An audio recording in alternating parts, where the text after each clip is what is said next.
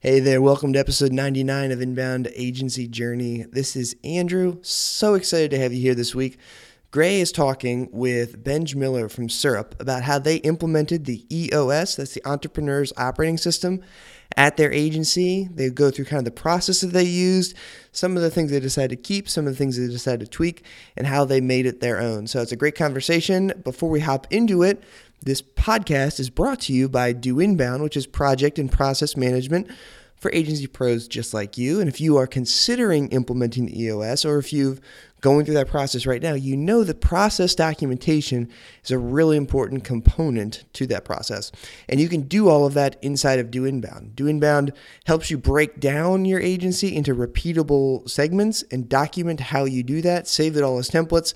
So as time goes by, you become more and more profitable. If you want to learn more about Do Inbound, head over to doinbound.com. And without further ado, let's get to the show.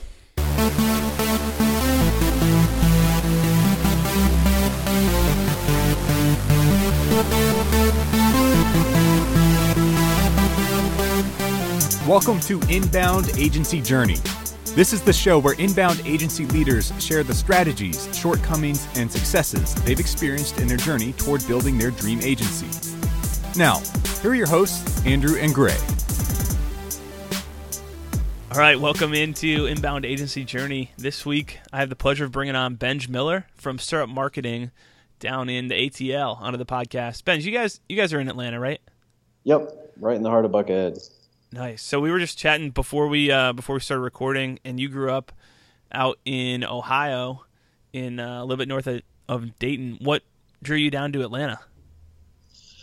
Long story, but growing up in Dayton, my wife and I got married there. We were young. We were 20 years old, and we both knew, even when we were dating, that we had to get out of there. So for us, it meant big city, and growing up in the Midwest, that meant Chicago or New York. And my wife got a job. She was a collegiate volleyball player. She got a job at Northwestern.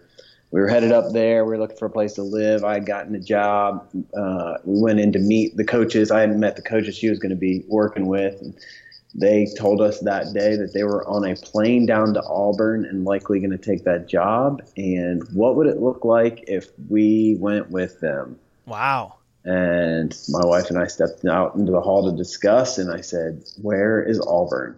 Yes. And when she said Alabama, it was like literally like nothing could be more opposite of Chicago or New York. So we did it. We did 2 years in Auburn. The second year we were there, I started doing a lot of consulting work for an agency in Atlanta that I eventually, when her gig was done at Auburn, I took a full-time position with them.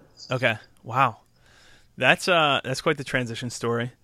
So what led to, just so I mentioned, obviously Syrup Marketing. Yeah. How did that all come about? Yeah. So I worked for that agency for 2 years, and I always had a little bit of I don't know if it's genetic or what, but I wanted to really run my own company, do my own thing, have the independence to build something. I wasn't extremely visionary in terms of what does running a company look like. It was more just wanting to do my own thing. And so I went out on my own after a little bit of a clash and I quit, you're fired conversation with my boss. And I just went out on my own, and it just kind of slowly grew over time. And next thing I knew, I had a couple employees. Next thing I know, I had a few more.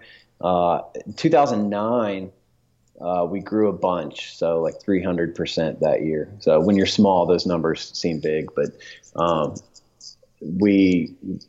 that was followed by, when you grow fast and you don't know what you're doing, as the saying goes, revenue covers a multitude of sins. Right.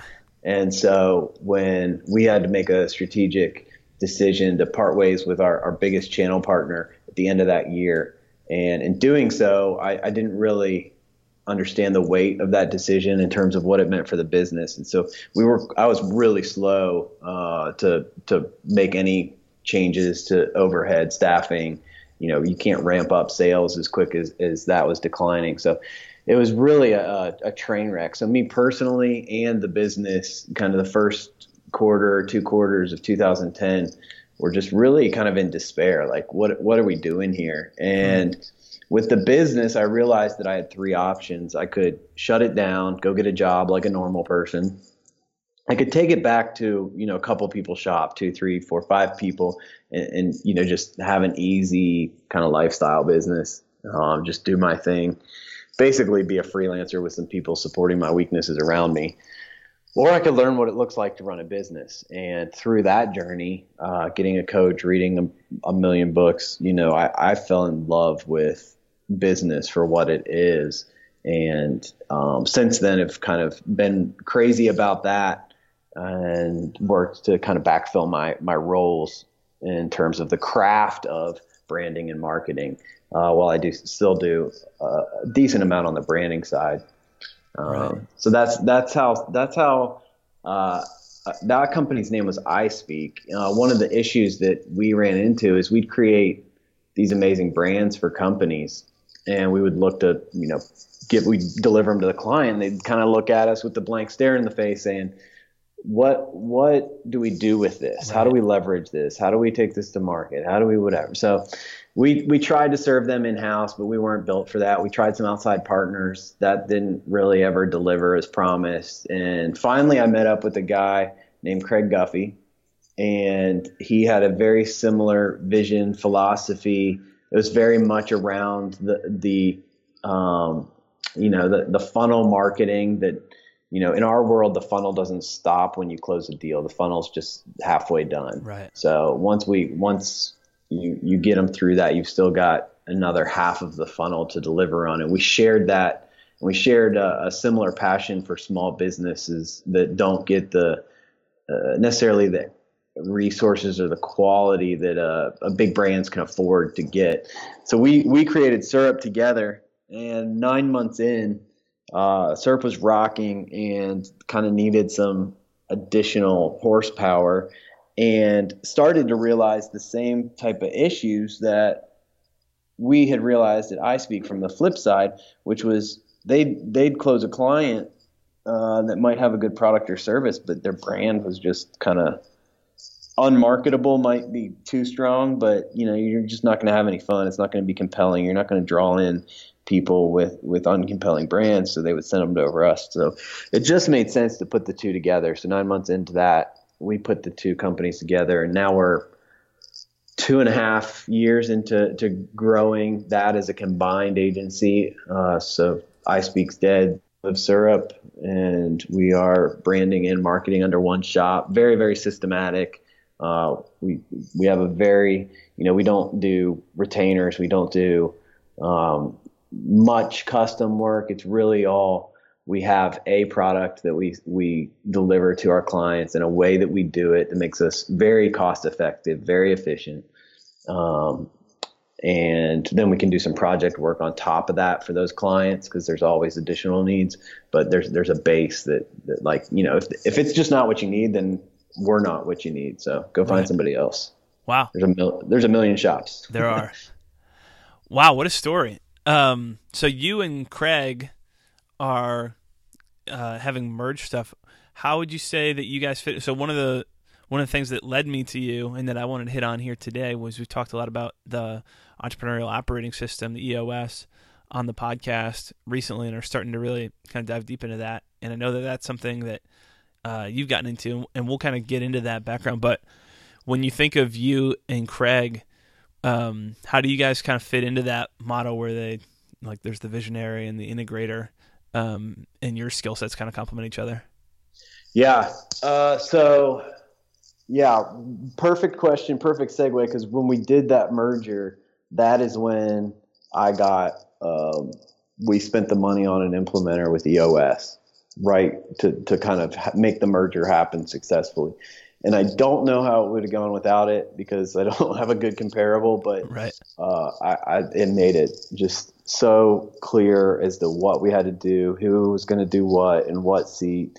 So I fell in love with EOS as a methodology and philosophy, and we implement it really, really hard at Syrup. So it left. I'm still the visionary.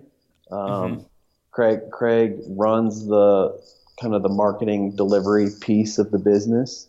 We're blessed with an amazing integrator that is very, very strong on the finance side. So he fills out a couple seats, and believe it or not, for a finance guy, he can sell really well too. Nice. So, we're not typical, like we never do pitches or spec work or anything like that. So really it's just a needs conversation and this is where you're at. This is what we do, how we deliver it, the results that we have. And if it's a fit, it's a fit. So selling's a little different, but, it's been a really good, 3-man team to make that whole thing happen. And of course there's other players. We've got a senior leadership team of 6. Okay. So when you guys are merging and you bring in an EOS implementer, were you already into EOS, or was Craig into EOS, or how did that come about? So back 2 years previous to bringing in EOS, I had an implementer show up at my door, sit down with me, gave me the binder and the book, and he was underwhelming. Probably just an age / personality thing, but when you run a business, you get lots of people that show up at your door wanting to sell you something, and their widget's always the greatest. And that was kind of how I felt about it. So I took the book. I didn't even skim it. I literally flipped the pages through it. Felt like, I've read all this and all these other books, and I threw it on Jason, our president's desk, and I said, read this and tell me if there's anything interesting. And he came back, and there were 1 or 2 nuggets, and that was that. So I have a peer group, so big shout out, plug for peer groups, and mine is not industry specific, just 12, actually 16 guys now. They're all small business guys here in the area, and I was sitting at a session with one of them, and he was showing me some stuff, and I was like, what is this? How are you doing all this? And he started telling me all about it, and he was telling me in a way that it was obvious that this had made a giant impact to his business. And here I am going, well, I heard all this 2 years ago. What did I miss? So I went back, picked up the book, and I remember thinking, I know all this. I don't do all of this. And so that was when Jason and I looked into it, and when we looked into it, we quickly realized that a good friend of ours had become an implementer within those 2 years. And he was with a company previous called ProfitWorks, and we had him in to speak at some town hall kind of events that we had put on. Just an awesome guy. And with him doing it, with my buddy saying it was awesome, the credibility was there. So we jumped in. Wow. That's quite the journey. It's funny just how everyone's paths kind of go there. And what you said that stuck out to me most was just like, I know all this, but I don't do all this. Right. And that seems to be the repeated theme. Is it's not all these new ideas that are coming together. It's just actually an achievable system to make it happen. Yeah. So I think that's powerful.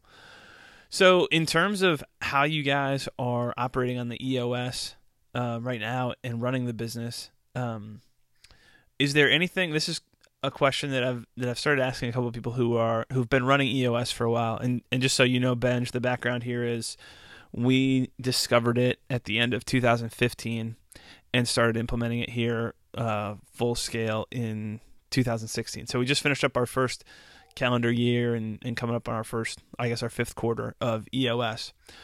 So asking folks who've been running it for longer, are there any pieces of the EOS system that you guys have discarded or changed substantially, or is it pretty much run by the book?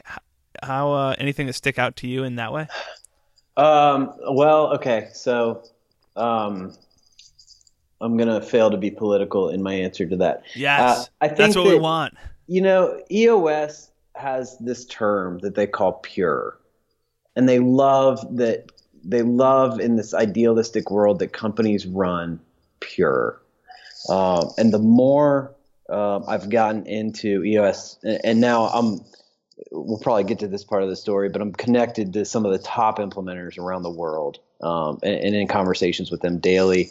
I've got 2 of the world-class implementers that are on that I'm partnered up with in a company. I've got 10 of the top producers in an advisory board. So I'm seeing how this happens in real life. So there's the book, and then there's the real life.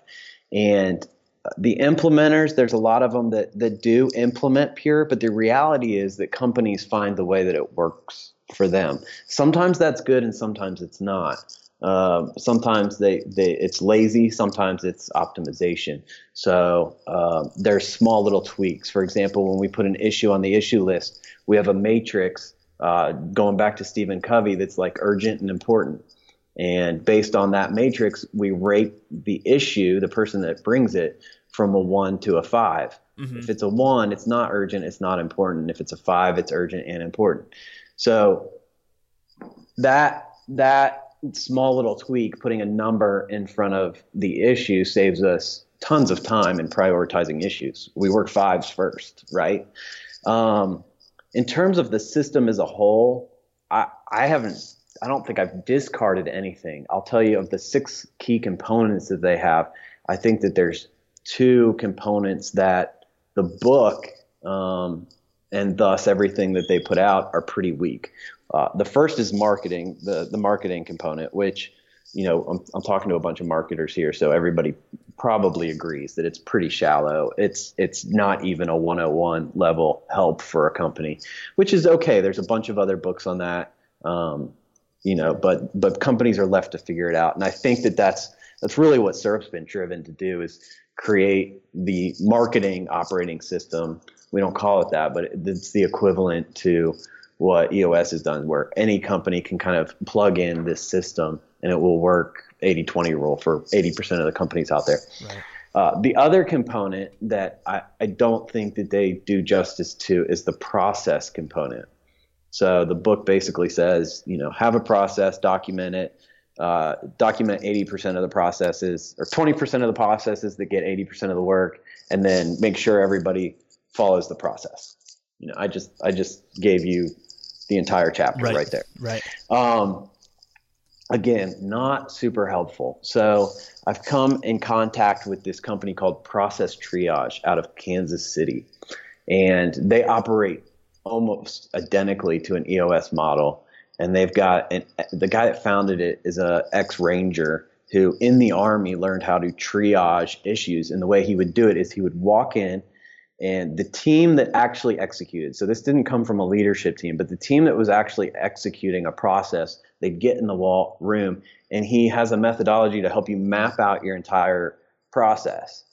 And then he's got different colored sticky notes, and everybody goes up and puts little sticky notes by different points in the process to indicate where there's issues or where it could be optimized or even automated. And from that, and this is why it's a perfect complement to EOS, out of that, you decide what is the quickest return on investment. So what are the things we could fix that have the biggest impact? And then you prioritize those by, they're basically big, which is the equivalent of a rock, right? Or they're small, which is the equivalent of a to-do, and they get assigned to a person.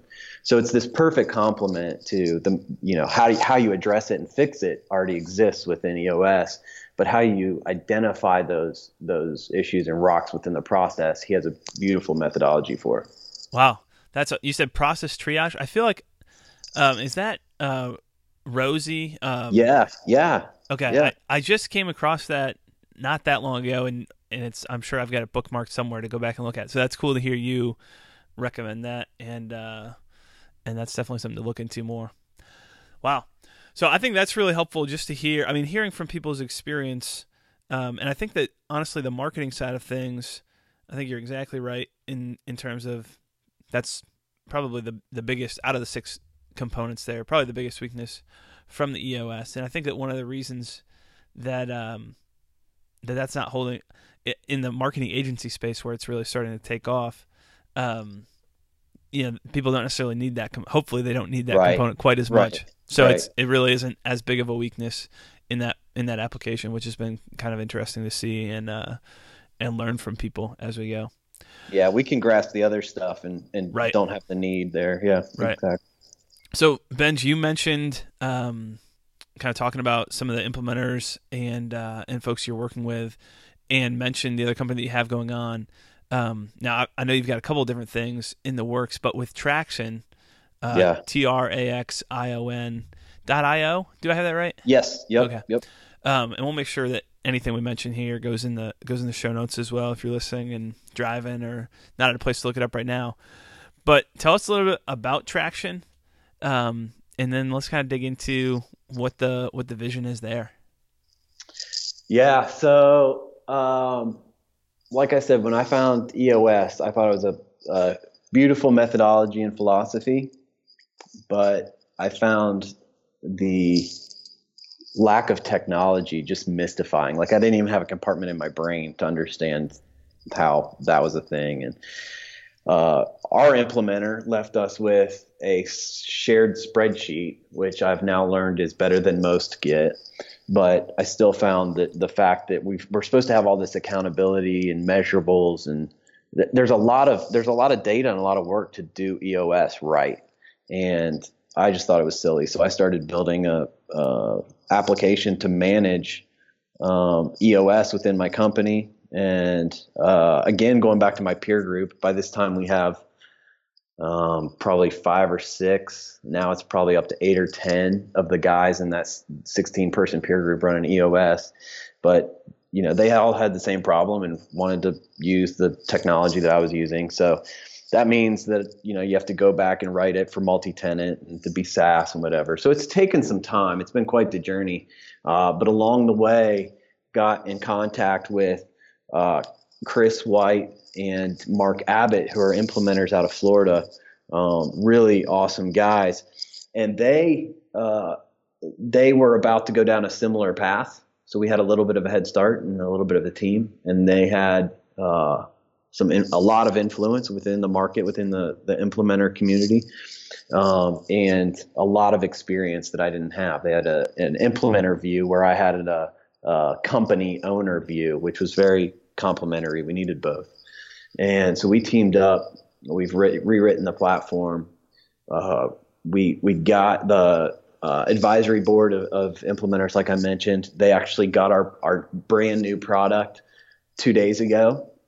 They're playing with it for about 2 weeks, and then we're going to slowly allow their clients to come on it first, just for kind of a slow, controlled release. Right. But we're really, really excited about the product, and all it is helping you manage the concept of EOS and roll it out to your entire company. So multiple teams, you've got the accountability chart, you've got all the measurables that are tied to people, that are tied to seats, that are, with the roles and responsibility. You've got a meeting mode that'll give you the agenda and keep you on time and allow you to record all the data of headlines and to-dos and rocks and issues and cascading messages and rate the meeting and give you some analytics back on where you always run over in meetings or who never gets their to-dos done. And then we've got some cool places that we're going with it. So, the ability for me to see all of my to-dos or all of my rocks across multiple teams, to be able to do some data visualization on the scorecards. We just, our roadmap is like exciting and infinite, but, so we're still ramping up additional developers. We're still building out a team. Got an awesome girl running client success, doing kind of white glove onboarding for the moment, but we're really excited about this business. That is awesome. And actually, the way that I found you guys initially was by searching probably mid 2016 for any kind of software, because like you, it was just kind of mind blowing that there was nothing out there. Yeah. When so much of what happens here should be tracked on. There's just no way to do it without that. And we'd kind of repurposed our product to Inbound to run EOS inside of it. And we still are running meetings and a bunch of things in there. But I found traction, I think, through some forum and got in touch and played around with it. So by the time this episode goes live, at least a handful of people, implementers, clients, will be on the platform. I know I'm kind of catching you off guard here. Is there anywhere, and we can update this in the show notes as we get there, is there anywhere other than just Traction.io that people should go if they want to see the latest version of the product? No, that's it. But I'll give you your users an easy way in. If they want to email Christine at Traction.io and mention Do Inbound, then I'll put them to the front of the wait list. Awesome. That'd be great. And is it CHRISTINE? That's Kristen? it. Okay. Awesome. Cool. We'll make sure that we include that as well and appreciate that. Yeah, I'm really excited to see it out there. We'd actually built out and had talked about, hey, do we need to build out either a different tool or how do we integrate this into Do Inbound? And it actually built out like a little Chrome extension that we just used internally off our own database that would manage like our rocks and issues with a little bit of vision and stuff like that. Yeah. And then was super excited to find someone else is building this already. So I'm really excited to see it. Yeah. Yeah. Benj, I know that we've been on the line here for 25 minutes already, and don't want to bug you for a whole lot longer. I could ask questions forever, but one of the questions that I like to ask people and kind of wrap up with is a personal question, and it's just about, obviously, in your case, you've got Syrup going, you've got a couple other things going on in addition to Traction, and so it's kind of a like morning routine type question in terms of what sets you up for success for the day. So this is kind of a mix of what does your normal morning look like plus what does your ideal morning look like. Yeah. Are there any habits or routines that you do on a daily basis that kind of set you up for success? Yeah, that's a tricky one for me because so I'm married and I have 4 kids. So I don't necessarily get to control what my mornings look like. I feel ya. But my wife and I have figured this out. You know, she has to get to the gym in the morning to have a functional day. So to do that, you know, some days she gets up at 4:30 and she'll have a minute to herself and then get to the gym. 2 days a week she doesn't. So 2 days a week I leave the house about 6:30, 6:15 and get to the office and just do as much work as I can before people start showing up. And then 2 days a week, she has to get home. She goes to the gym a little bit later, so I can't leave till 7:15, which actually takes me a lot longer in Atlanta traffic. And then 1 day a week, I work from home. I've stopped eating breakfast, so breakfast is not part of that. I try not to eat until about 10 o'clock, kind of an intermittent fasting type thing. Oh, cool. And the weirdest thing, I was a coffee drinker until around Christmas. I got the flu, and I literally have just not wanted coffee since. So that was a weird thing. So I totally switched to decaf, and I drink decaf tea when I'm having a craving for something warm in my throat. So that's out. So no, I mean, I get up and I shower. I've got a devotional that I get via email every morning. It's one of 2 subscription emails that I'll make sure that I read every day. Mm-hmm. The rest of them are hit and miss. And so that's it. That's my morning. It's nothing special other than get up at it really early. But I also quit early. So I'm on the flip side. I leave the office at 3:45 almost every day and hit the gym and I'm done. I love that. The 2 subscriptions that you get and read in your inbox every day, will you share those? Yeah, sure. So I use it. I believe it's 365promises.com if I have it right, and it literally is every day one promise from the Bible, but they throw it up on just a picture of nature, which just I can connect to. So they take the promise, they put it on an image. So right in my inbox, I've got a big nature image with a verse on top of it.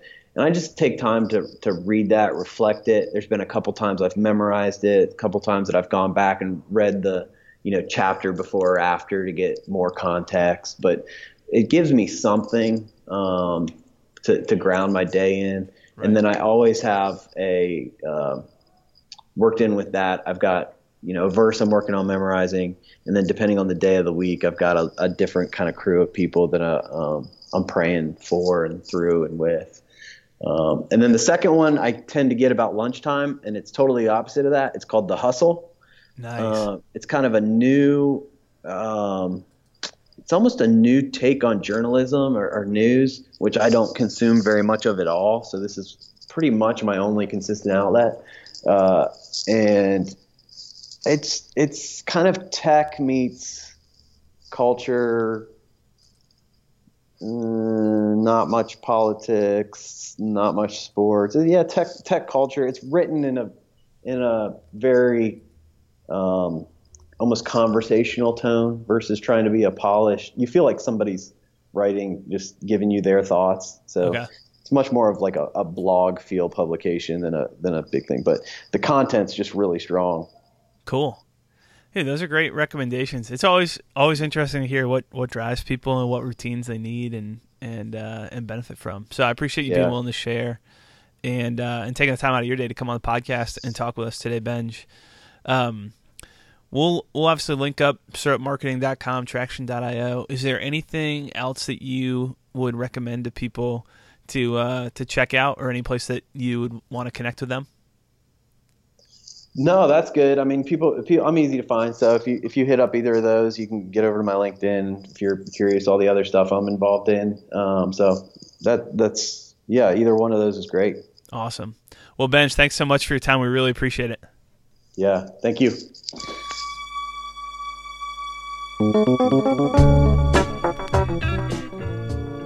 Thank you for listening to Inbound Agency Journey. You can find the show's notes for today's episode at doinbound.com/podcast. Again, that's doinbound, all one word, .com/podcast. If you enjoyed this episode, head over to iTunes to subscribe or leave us a review of the show. Until next time, remember, life is a journey.